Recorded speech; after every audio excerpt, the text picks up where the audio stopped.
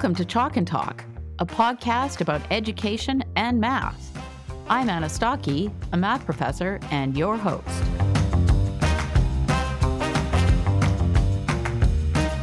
You're listening to episode 8 of Chalk and Talk.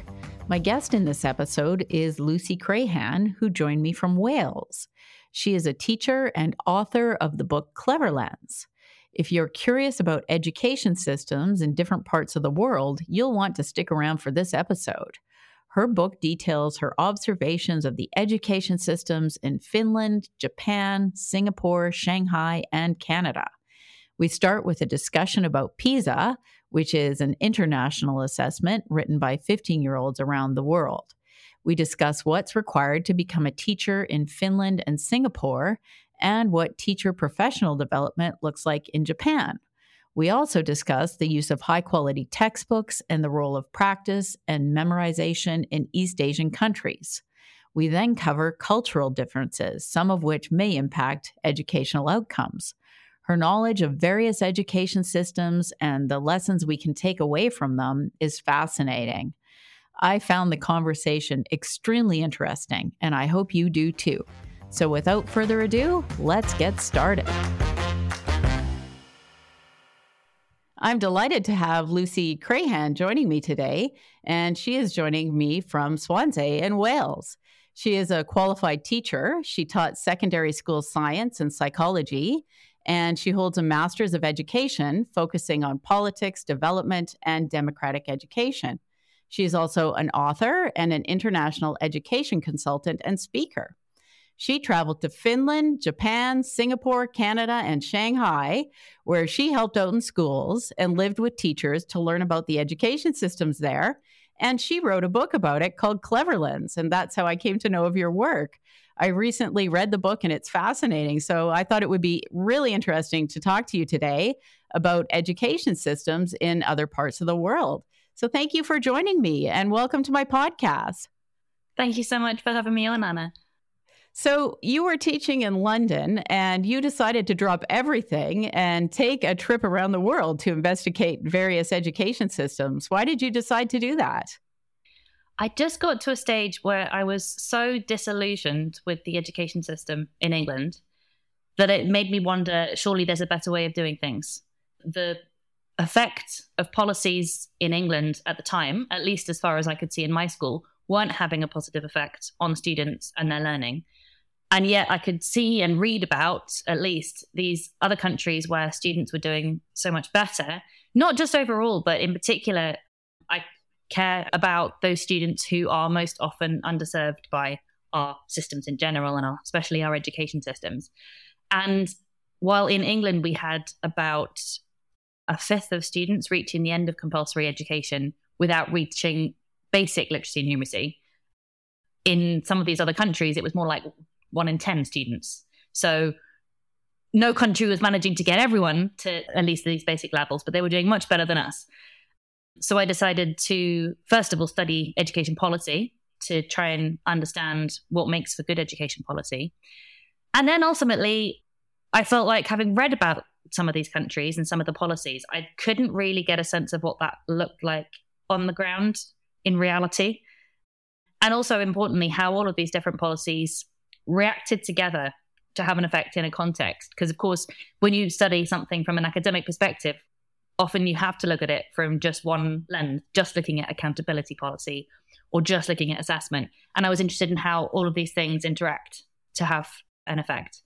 So, yeah, that's why I decided to just go and see, really.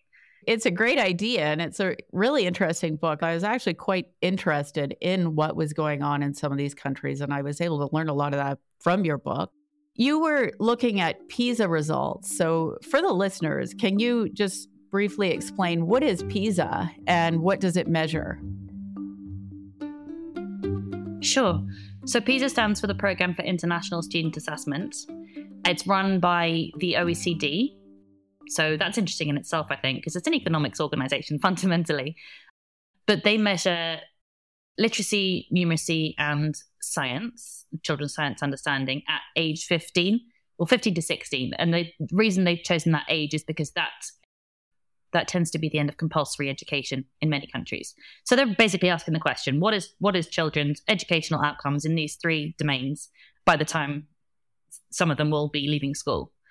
And over time, they have diversified. The main things that they measure are children's application of, and I should stress that, it's not just rote learning. It's, can they use their mathematical knowledge to solve problems? Can they use their literacy knowledge and understanding of language to answer questions and solve problems in that domain also? But they've added in measurements of other things as well. So, for example, creative problem solving in 2012, collaborative problem solving in 2015, global competence in 2018. So it runs every 3 years. And it's not perfect and it's not everything. But it is, I think we can all agree. I'm sure there'll be someone who disagrees. But I think, most people who work in education, most parents will agree that at least a part of education, and a quite important part of education, is that our children leave school with the ability to be literate, to be numerate, to be able to use their maths to solve the kind of problems that they will come across in their lives and in their jobs, and to have a basic scientific understanding as well, alongside, of course, other very important things. Absolutely. And for sure, those are things that we would want from our students. And so ultimately, PISA really is a problem-solving test. And we'll come back to that a bit later. Certain things in your book just sort of kept coming up for me. I live in Canada, so I kind of already know what's going on here. But I was paying really close attention to Finland and the Asian countries. And some of the things I noticed were that teaching is really a highly respected career and that teachers are well qualified, and several other things that I'm going to bring up throughout the interview. But let's start with teachers. So what is required to become a teacher in Finland? So in Finland, they have grade point averages, I think in some ways similar to Canada. And it depends on where you're applying. So there's not like a set score. It's highly competitive. Lots of people want to be teachers in Finland. So ultimately, it will depend partly on how high is your average score, your teacher given grades from school. But they will also, all of them sit a test, or vakava, I think. I might be pronouncing that wrong. But it's a test that is about education, and they have lots of time to prepare for it, where they read certain educational articles and they have to answer questions about those educational articles. So it's kind of testing their ability to engage with and I suppose they think critically around educational issues. They also, if they get in as far as an interview, they have to do a simulated teaching exercise and they have an interview. So there's a whole range of different things that are looked at, but they all have a good academic record. They all have an interest in education, a demonstrated interest. And through the interview, they're assessing, are they in this for the right reasons? Do they care about kids? And so how about Singapore? My understanding is that they went through a period where they really wanted to recruit teachers. And so what did they do to recruit and train teachers? So Singapore's a really interesting one because, as you alluded to there, they did have a time, I think it was back in the 80s, where they had a shortage of teachers. So it's not been the case that, it's easy peasy in these East Asian systems because history and culture and status is not always easy. And so they had to make some policy decisions to make it a more attractive profession. One of the ways in which they do that is ultimately funding. They pay for teachers they pay for their training to start with, and they also pay for them to have a stipend, like a salary, essentially, while they're training. So it's not a period of financial difficulty that they have to fund themselves. They also have different routes into teacher training. So you can, they might have finally got rid of it. They've been trying to get rid of it. But they did have a program where you didn't have to do a degree. And you could do two years of teacher training post-school, but they're trying to phase that out. You can do a primary Bachelor of Education, which is 4 years long. You can do a postgrad program, which is kind of a year and a half-ish. All of it, because it's a tiny country, is hosted at a single institution, which does give the government and that institution quite a lot of control over how teachers are trained. And it's very, very carefully thought through. There are some absolutely fantastic people working there that contribute to making sure that the teacher training is research-based in terms of how do children learn maths or whatever it is that they're trying to teach. And I think we can maybe shift a bit to professional development, because that also seemed to be something that kept coming up. High quality professional development and uniform professional development was my understanding. And the one that I found kind of interesting was Japan. So what does professional development look like in Japan? So there's two types, I suppose, of professional development in Japan. One is the more formalized, external to the school, organized by the local authorities usually. So that's kind of equivalent to, I suppose, a bit bigger than districts. And it does differ in different parts of the country as to how many hours they need to do. But relatively recently, well, maybe a decade ago or so, the government brought in a new legislation where teachers have to recertify, but they have to essentially show that they are up to date with their knowledge and their skills. And they have to undergo a program of professional development every 10 years to make sure that is the case. So that's half of it. I think, to be honest, in Japan, the more important part of professional development is what's happening as part of their daily lives in school. In particular, the lesson study process, which I'm sure you'll be familiar with. For the benefit of the listeners, I'll just explain what lesson study is. So lesson study is where you have a group of teachers, perhaps within one school, sometimes across different schools within the same area, who will meet together and plan one lesson in great depth. So they obviously don't do this for every lesson they teach, because that would take all of their time.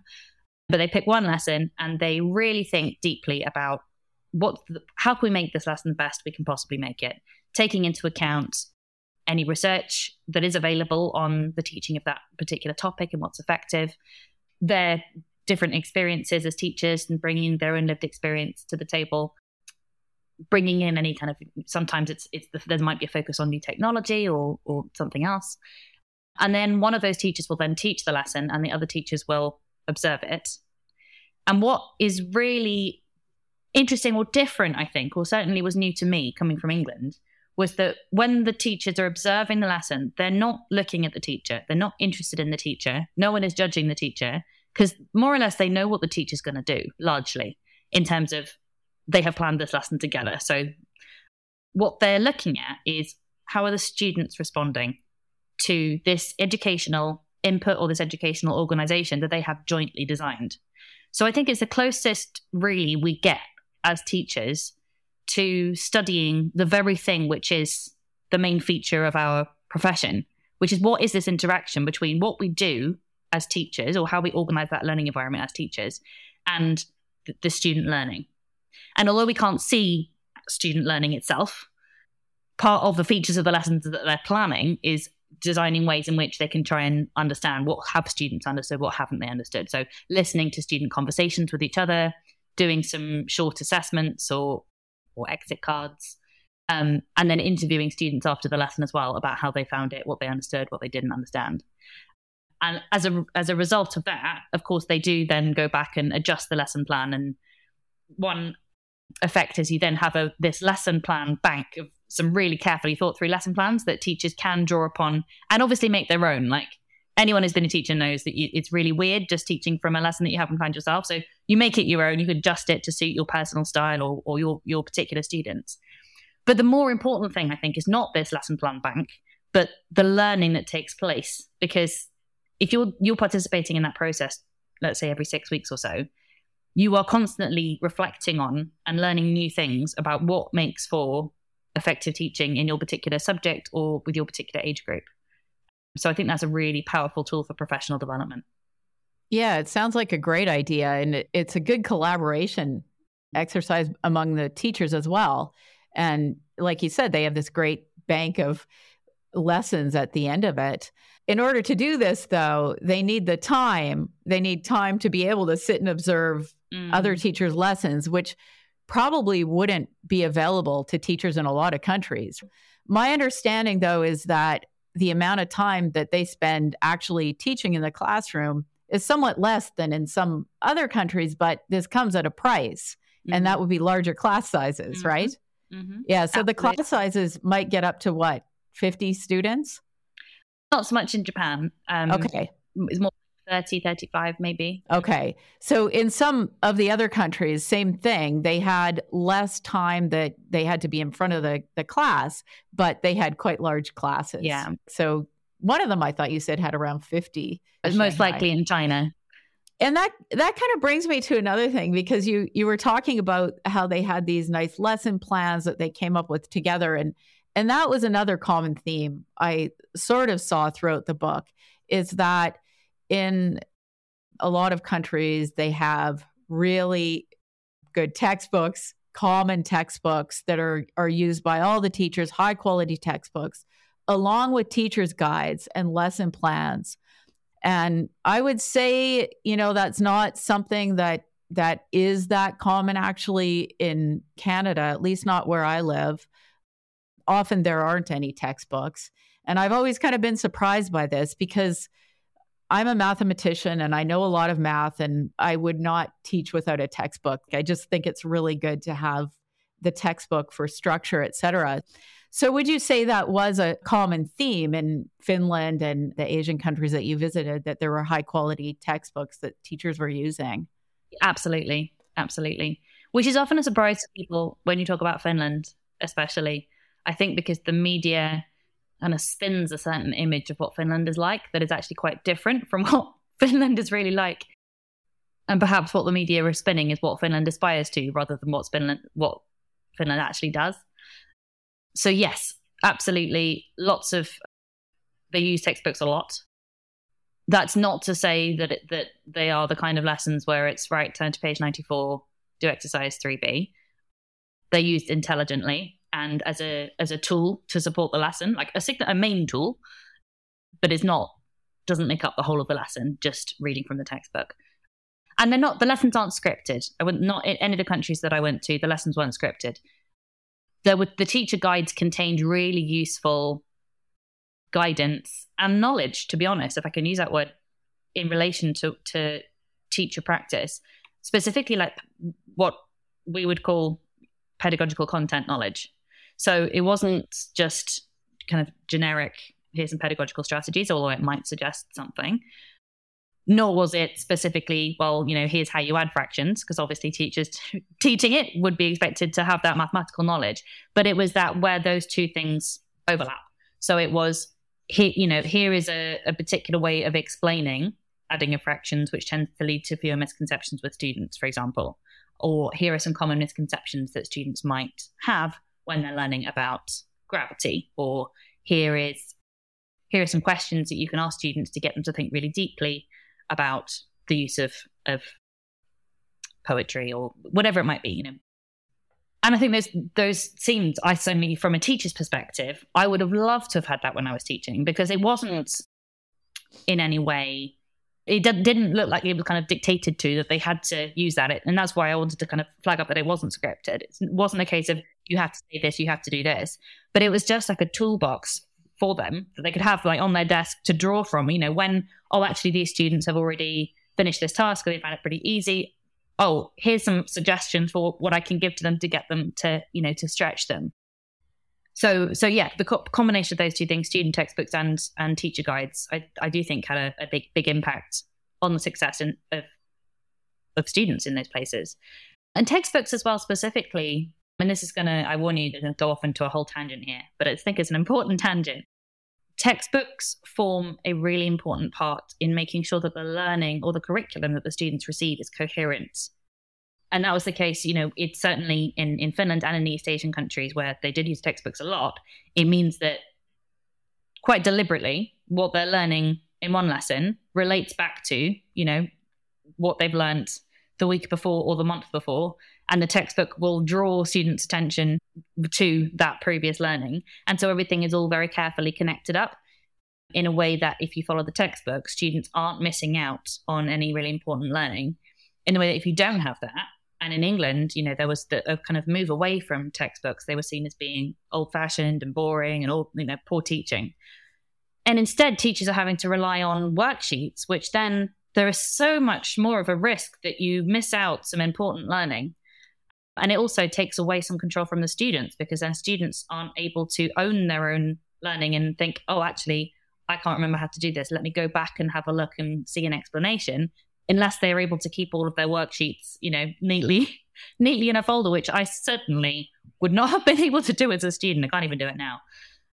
So I think they perform quite a lot of really useful functions, and coherence in particular being really, really important. That would be really helpful for a new teacher to list the misconceptions that your students are likely to have, because I think we forget sometimes when we know how to do something and it's straightforward for us, we forget where we would mess up when we were first learning. And when you've been teaching for a long time, you just know where students are going to struggle and where they're not going to struggle and what the misconceptions are going to be. So it makes a lot of sense to pass that along and to have that written down for teachers to use. So I thought that was really, really great. Let's shift gears a bit and let's talk about actual lessons, maybe even a math lesson, because that's what I love to talk about. So what would a Shanghai math lesson look like? There's obviously some variety. They're not all exactly the same. It'll depend on the teacher. It'll depend on the lesson topic. But I'll kind of share some broad features of what they tend to have in common. So first of all, in terms of their overall structure, I'll tell you what it isn't. First of all, it isn't the teacher standing at the front just talking for the whole lesson while students make notes. It is not that. Nor is it a lesson in which the teacher comes in and gives a problem for the students to solve and then leaves them to do it for the whole lesson. Nor is it a lesson in which the students are all working on completely different things at their own pace, aided by technology. It's none of those things. What it is I think a lovely balance between those two extremes of pedagogical approaches, in which most of the lessons are kind of divided up into a series of chunks of 10 or 15 minutes. Some of that is the teacher explaining. There is some teacher explaining, this is how you do this thing. Some of it will most likely be a teacher-led discussion. It might not be a whole discussion lasting 10 minutes. It might be actually a series of much smaller discussions lasting 2 or 3 minutes. And I'll come to the content of that discussion in a moment. But it will involve lots of questioning of the teacher to the students and students to the teacher. Some of it will be independent work, but again, it's not students working for a long time. It's them working quite a focused problem they've been asked to solve, or a procedure, or whatever it is, for 5 or 10 minutes. Some of it will involve group work.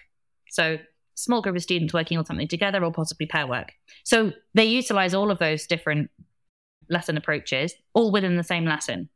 So you don't have big blocks of everyone's just doing one thing. So it's quite pacey in that sense. In terms of dialogue is really, really important. So some of the stereotypes about East Asian education are that the students are very passive, and that they're just listening and rote learning. And that's not the case. And it's been, this is a much studied phenomenon called the paradox of the Chinese learner, coined by John Biggs. But this paradox is that, in the West, our perception of East Asian education is that it's large class sizes, very teacher directed, students are rote memorizing everything, and yet they perform really highly on tests of problem solving and conceptual understanding. So hence this thing, a paradox. Like, how can they possibly be doing so well in things we care about if they're doing what we consider to be bad teaching? And the mistake here, I think, is partly what we think that they're doing and what it looks like and what is actually happening. So they're not just rote learning. There is some of that. But actually, a big focus of math lessons in Shanghai and in Japan and in Singapore are focused on the students having conceptual understanding and really thinking deeply, thinking carefully about the mathematics. And the ways in which teachers facilitate that is, a lot of it is through the kind of questions that they ask students. But it was back with the TIMSS video study. So TIMSS is another international test. And I think it was in 1995. They videoed lessons from a range of countries. And this particular study was looking at maths lessons in Germany, America, and Japan, and analysing them in looking at the similarities and the differences in questioning. And all teachers in all 3 countries asked lots of short answer questions. But in terms of the differences between those 3 countries, American teachers were more likely to ask yes or no questions to the students who are responding like a yes or a no to the question. German teachers are more likely to ask questions that were asking for names or numbers. Japanese teachers were more likely to be asking questions that required an explanation. So students would actually be having to explain how did they come up with that particular answer. And you see that in lessons. Some of the lessons I observed, I had an interpreter with me. Some of them you can just tell by how long people are talking for in terms of how long the students are talking for. But they will ask students, they will be quite careful about the questions they ask. And they will start with often some kind of easy, short answer questions, yes or no questions, or what, give me just a single answer. But they will build up to, okay, and how did you solve that? And why did you do it that way? And what will be another way of doing it? And how does that relate to the way that we solved that last problem? And so through the question, they're really getting students to think deeply. Another way in which they encourage student thinking, and, students are very active in their thinking, even if they're not from a kind of to a non-trained observer, they're not necessarily active physically in terms of moving around the classroom, but they're active in their thinking, is teachers are spending more time on a smaller number of problems than is typical in the West. So we might so one description that I read of when American teachers were asked to observe some lessons from China were that they were unbearably slow, because they spend a lot of time on a single problem or a single idea, but it's that there's pace in the lesson in the sense that there's different activities and there's lots of, it's broken up into lots of periods of a much shorter time with different activities, but it's all focused on a small number of problems, and you could spend even a whole lesson on a single problem. So yeah, those are two of the features that mean that they do actually spend a lot of time really getting students to think quite deeply about stuff. They will also, this is kind of move slightly onto curriculum, but they'll spend quite a lot of time on the same topics. So students will get a lot of practice on each topic before they then move on to the next topic. You had an analogy in the book to serving in tennis. And the idea is that a good tennis player practices serving so much that it just becomes part of their blood. And you don't think about it, you just know what to do. And that's maybe what it's like sometimes when you get to a point where you're really, really good at doing math problems. You don't think about the steps anymore. You're just able to do it. And I think sometimes, certainly in Canada, there's sometimes a lot of different things covered, but maybe students aren't getting enough practice with them. And so when they're trying to solve math problems, they're just chugging along, trying to think through every step and not really getting there. They lack the intuition that you achieve through practice. And the other interesting thing about that too is that they do focus a lot on practice in some of the East Asian countries, right? And that's a really important part of learning there. Could you elaborate a bit on that? So there's time. There's for two reasons. There's time for the students. They do a lot of practice. Each thing they do a lot of it. There's a quote that illustrates it really nicely, especially given that you're Canadian, Anna, because this is a student who I met in Canada, in Ontario, who'd moved to Canada when she was 15. So she'd spent most of her education in China, and then she moved over to Canada. And I was asking her about the biggest differences between the two countries. And she said the most significant difference I find is the depth of material covered. In Canada, they do a little bit of everything, and they do it really fast before you really get the essence of that part, and then they jump into something else. Whereas in China, they go on about some knowledge for quite a long time, maybe several weeks, before they move to the next topic. So you get a lot of practice and you really know it. One of the reasons they're able to have more practice is there's just less in the curriculum to start with. So they have more time on each topic. And secondly, because they do spend more time on homework until they have that fluency, that then means that then it does seem second nature to them. And this same lady, Sophie, was saying how she found it quite frustrating in Canadian high school because she was having to write down all the different steps, and she was getting marks for going through the various different steps of solving a problem. And she could just see the answer without having to go through all of those steps because it was just intuitive to her, because of all of that background knowledge and practice meant that when it came to solving that problem, she could just jump over several of the steps rather than having to go through step 1, do this, step 2, do this, step 3, do this. Yeah, I mean, it's an interesting thing because we can say we have more in our curriculum, but I would say it's more of the wrong things. So I've looked at the Singapore curriculum because you can actually, it's online. So I've looked at the K-6 curriculum. And one thing I noticed is they've chosen the topics that would really set someone up for later success in math. So lots of focus on things like fraction arithmetic, and times tables are memorized quite early. I think you mentioned even that times tables in Japan, they're memorizing them in grade 2. Well, here in Manitoba, it's grade 5.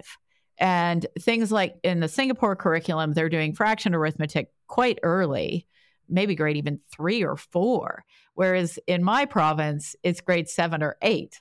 And so what's going on is there's just every single thing that is being covered in our curriculum, students are expected to learn it in several different ways. They're supposed to demonstrate their understanding in several different ways, which is sort of an odd idea of what understanding is, because Singapore, for sure, the books I've looked at that they use in Singapore to teach math, there's absolutely a lot of focus on understanding there, but it's streamlined. Okay. It's not show this in 3 different ways. I think we could learn a lot from some of the things that they're doing there.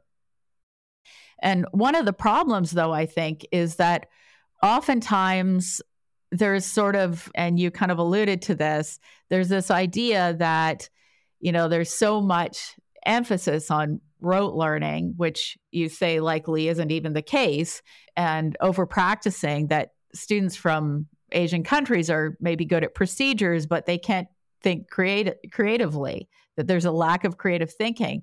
And yet they do so well on PISA, right? And PISA is a problem-solving test. I think that to become a good problem solver, you need a good foundation, which means you're going to get a lot of prior knowledge and practice. And so what do you think about that? What do you think about the notion that they may be performing well on these tests, but can they think creatively? I've got two parts to my answer and address slightly different elements of that question. So firstly, in terms of the memorization thing, there's a really interesting piece of data from PISA 2012 where the focus was maths. And students were asked about how they prepared for exams and the extent to which they were memorizing procedures versus taking a kind of more meaning-based conceptual understanding approach, like relating it to what they learned before, et cetera, et cetera. And the OECD in their analysis put these two things against each other as if you couldn't have both, but there we are. That's what they did. So they had this index where they put countries from one end was the more memorizing type countries and one end was the more meaningful understanding type countries. East Asian countries were all towards the more conceptual meaning understanding, less memorization officially, which at first glance you think, oh, that's strange. Well, everyone thinks that they do lots of memorization. They do, but they do it early. So they don't have to do it later.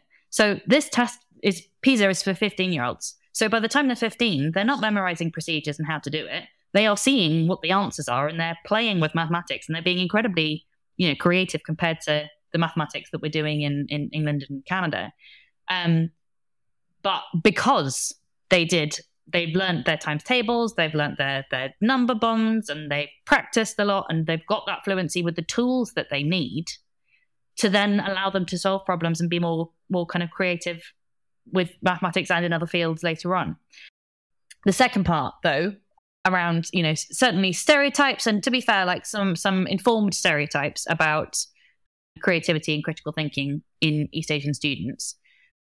I think there is some truth in that in the sense of critical thinking. It depends how you view it, and no one defines these things, do they?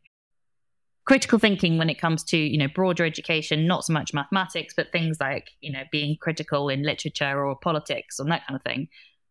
There's less of a tendency to do that, but I think that's mainly political and cultural. So certainly somewhere like Shanghai or Singapore, you don't teach children to be critical because it's dangerous. And perhaps dangerous is too strong a word in the case of Singapore, but it's not when it comes to China. You don't criticize the government. there are significant consequences for you. So it's a political system and culture in which you don't really question authority. And in that respect, from a kind of attitudinal perspective, students can be less critical because they're just that's not a safe thing to be.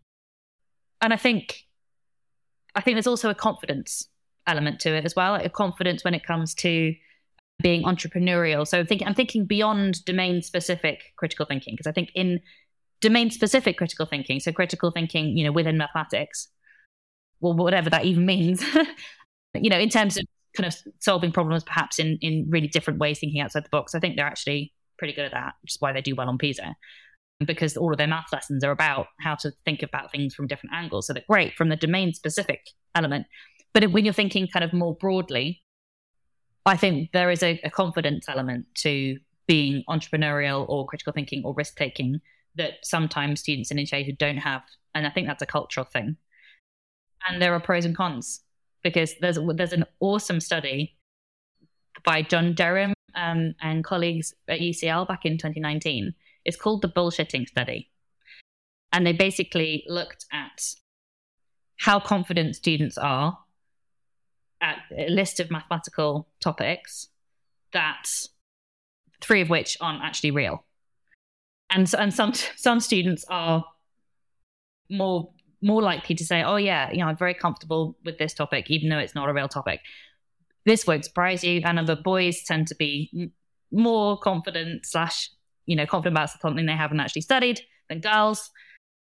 And nationally, they only looked at English-speaking countries, and Americans and Canadians were more likely to say, yep, done that. The Scots and the Irish were the least likely to be like that. English and New Zealand is somewhere in the middle. But I would put a lot of money on the fact that if East Asian students took part in that study, they would definitely not say that they'd studied something that they hadn't, because they are so that in a way, the two, this is massive generalizations, but we are talking about kind of national averages. They are less likely to be quite confident about, I know this and I'm going to criticize this or do something completely differently from my peers. There is much more of a culture of fitting in with everyone else, not getting a bigger station, doing things in the way that you've been taught. So I do think that there is some truth to this idea that East Asian students aren't so good at 21st century skills, but I don't think it's the education system. I think it's the culture and the politics. Speaking of culture, we should talk about that a bit, because there certainly are cultural differences among countries.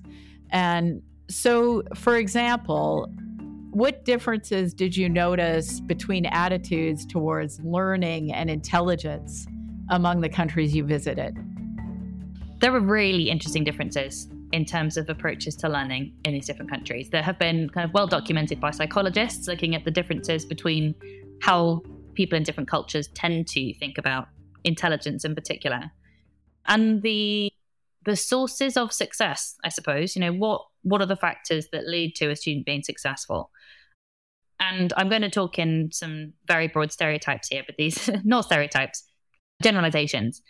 Obviously, there are differences within populations, but there are some pretty distinct differences in terms of averages across different nations and even different parts of the world. And much of this research has been done between Japan or China to represent like the East, and usually American or Canada to represent the West. And the main difference is that in East Asia, students, parents, and teachers are much more likely to put student success down to student effort, and less down to any kind of genetic or inborn talent. It's not that they don't recognize that there are some differences between kids, and some kids find things easier and kids find things harder, but they just think that's less important. And that actually, if they work hard enough or if they're taught well enough, those kids can still succeed. And you see that in terms of how they structure their education systems, in terms of how they teach. There's an assumption that it's possible for everyone. They just need to either work harder or have more support. Compared to a more Western idea, which is that some kids are good at math, some kids are not good at math, and there's not a lot you can do about that. You can make them feel better about it, maybe give them some easier work, try not to harm their self-esteem, but ultimately, bless them, they're just not cut out for it.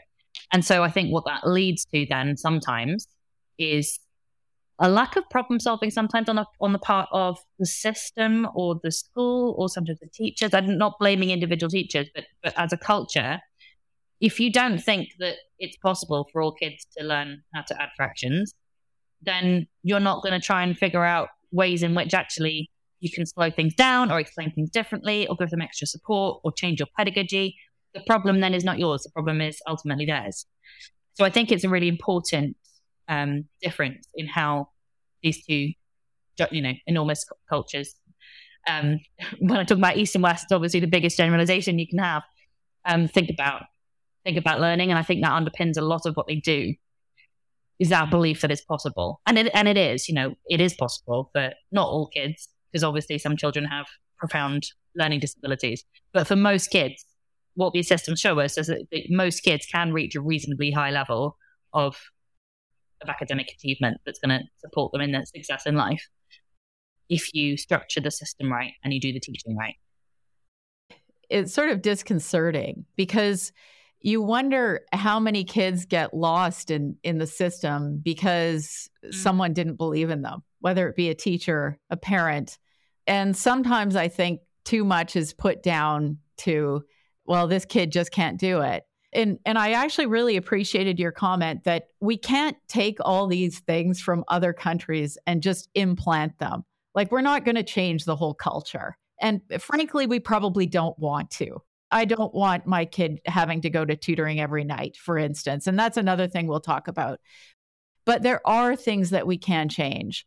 We can work towards teaching that actually most students actually are capable of learning math, as long as they're taught well, and that we shouldn't be pigeonholing students. And we're probably not going to change the parents' attitudes. That would be almost impossible. But we can work on what's happening in schools in terms of attitude.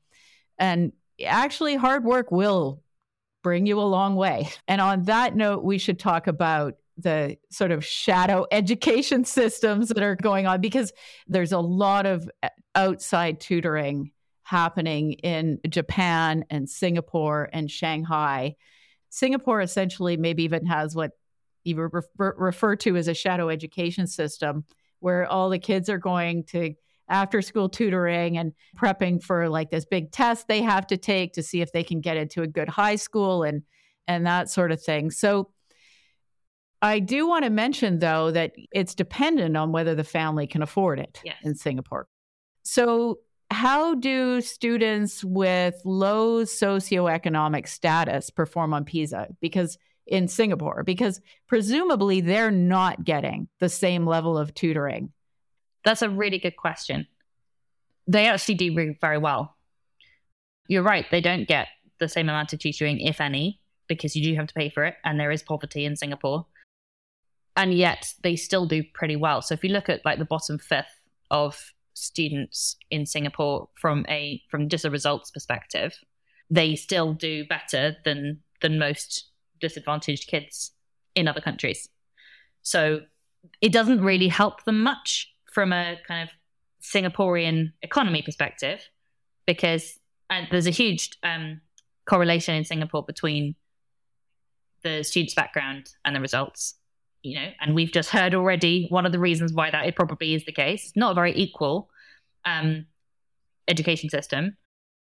And in particular, there are two different ways you can think about equity. In fact, I'm sure there are many, many more ways you can think about equity, but from a kind of measurement perspective and how the OECD think about it. One is, to what extent does the student's background correlate or predict their achievement? And the other is this question of like, well, how do those who do the worst, how badly did they do? What proportion of students manage to get at least baseline levels, which is what I started our interview with, in that some countries do much better than England in this respect. And Singapore is one of them. So Singapore manages to get the majority of its population to at least basic levels of literacy and numeracy. So even those kids that do worse than everyone else, they're still doing pretty well, which to me says that it's not the answer to Singapore's success. It's not all about the private tuition. They're doing some things really well in terms of how they train their teachers, how they structure their education system, the pedagogy, the textbooks, and having seen it as well, it's really quite impressive. The education system in Singapore, in that respect, in terms of the quality of teaching and curriculum. It's very, very carefully thought about and planned. What is less good is the stress placed on students as a result of how early they select students into different schools. They actually select at 12 years old. In Japan and Shanghai, they're prepping to get into high schools, right? Yes and no. So yes, officially yes.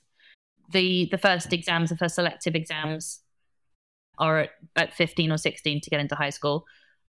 Especially in Shanghai, although officially there aren't any exams to get into lower secondary school, some schools have tests for entry. So Shanghai is a highly, highly competitive system. So even though they're not supposed to, they do. Some of them do.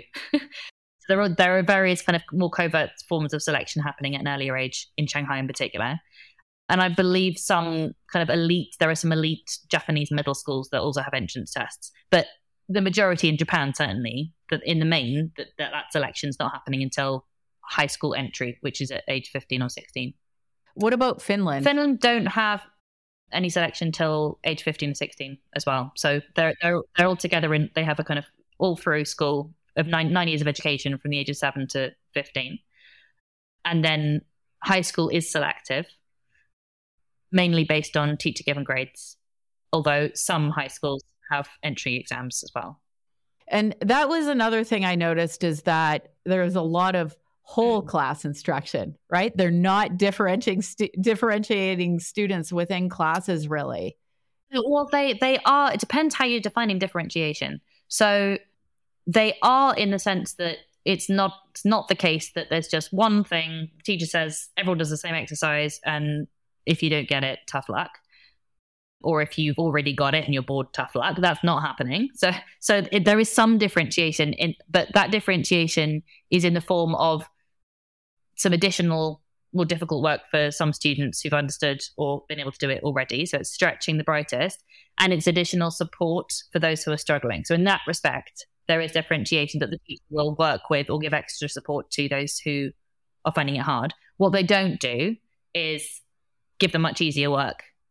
And because they're always doing, there might be some kind of scaffolding or some support that's going to help them to reach the same level as everyone else. But they need to be accessing at least the level that they need to progress into the next stage, into the next topic, as opposed to what I saw happening and did myself, to be fair, in England, where there was this expectation that you had like different worksheets for different kids, and some of the kids would just have basically really easy work. And there was no chance that they were then ever going to catch up, because they just fell further and further behind, because every lesson they were doing much easier work. So that's not happening in these places so much. It's more, there's differentiation, but it's more stretching the brightest and giving support to those who are struggling rather than giving them easy work.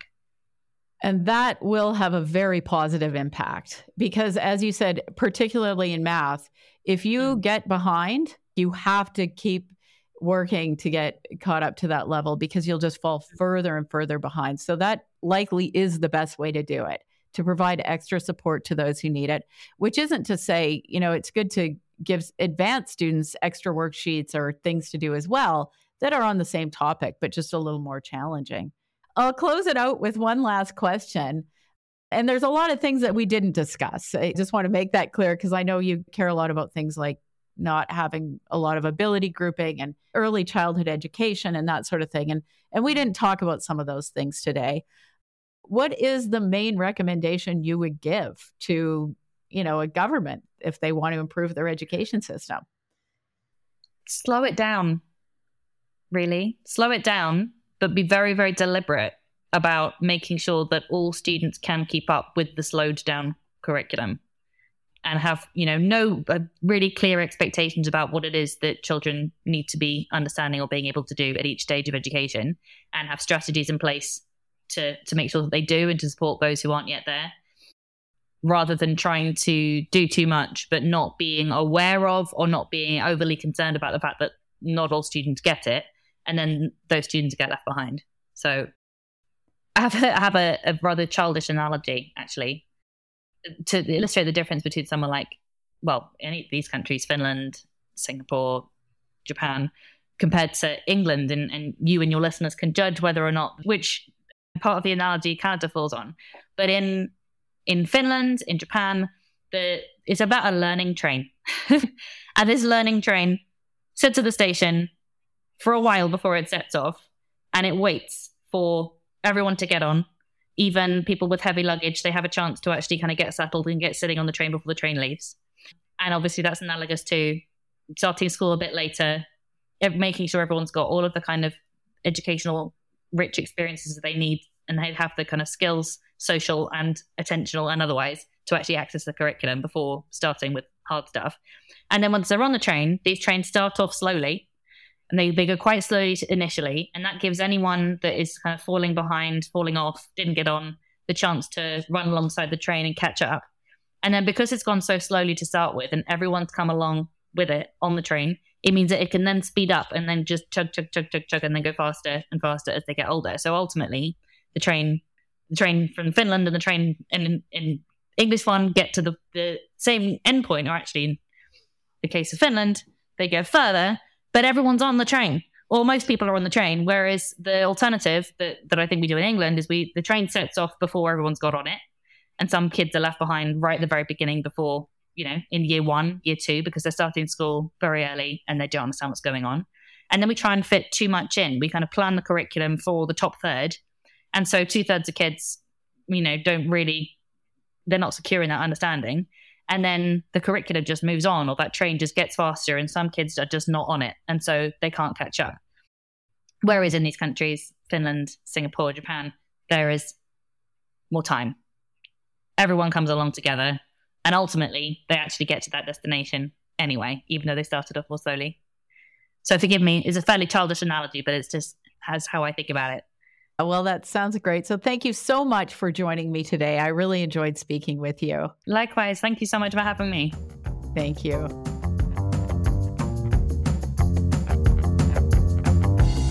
I hope you enjoyed today's episode of Chalk and Talk. Please go ahead and follow on your favorite podcast app so you can get new episodes delivered as they become available. You can follow me on Twitter for notifications, or check out my website, annastocky.com, for more information. This podcast received funding through a University of Winnipeg Knowledge Mobilization and Community Impact Grant funded through the Anthony Swady Knowledge Impact Fund.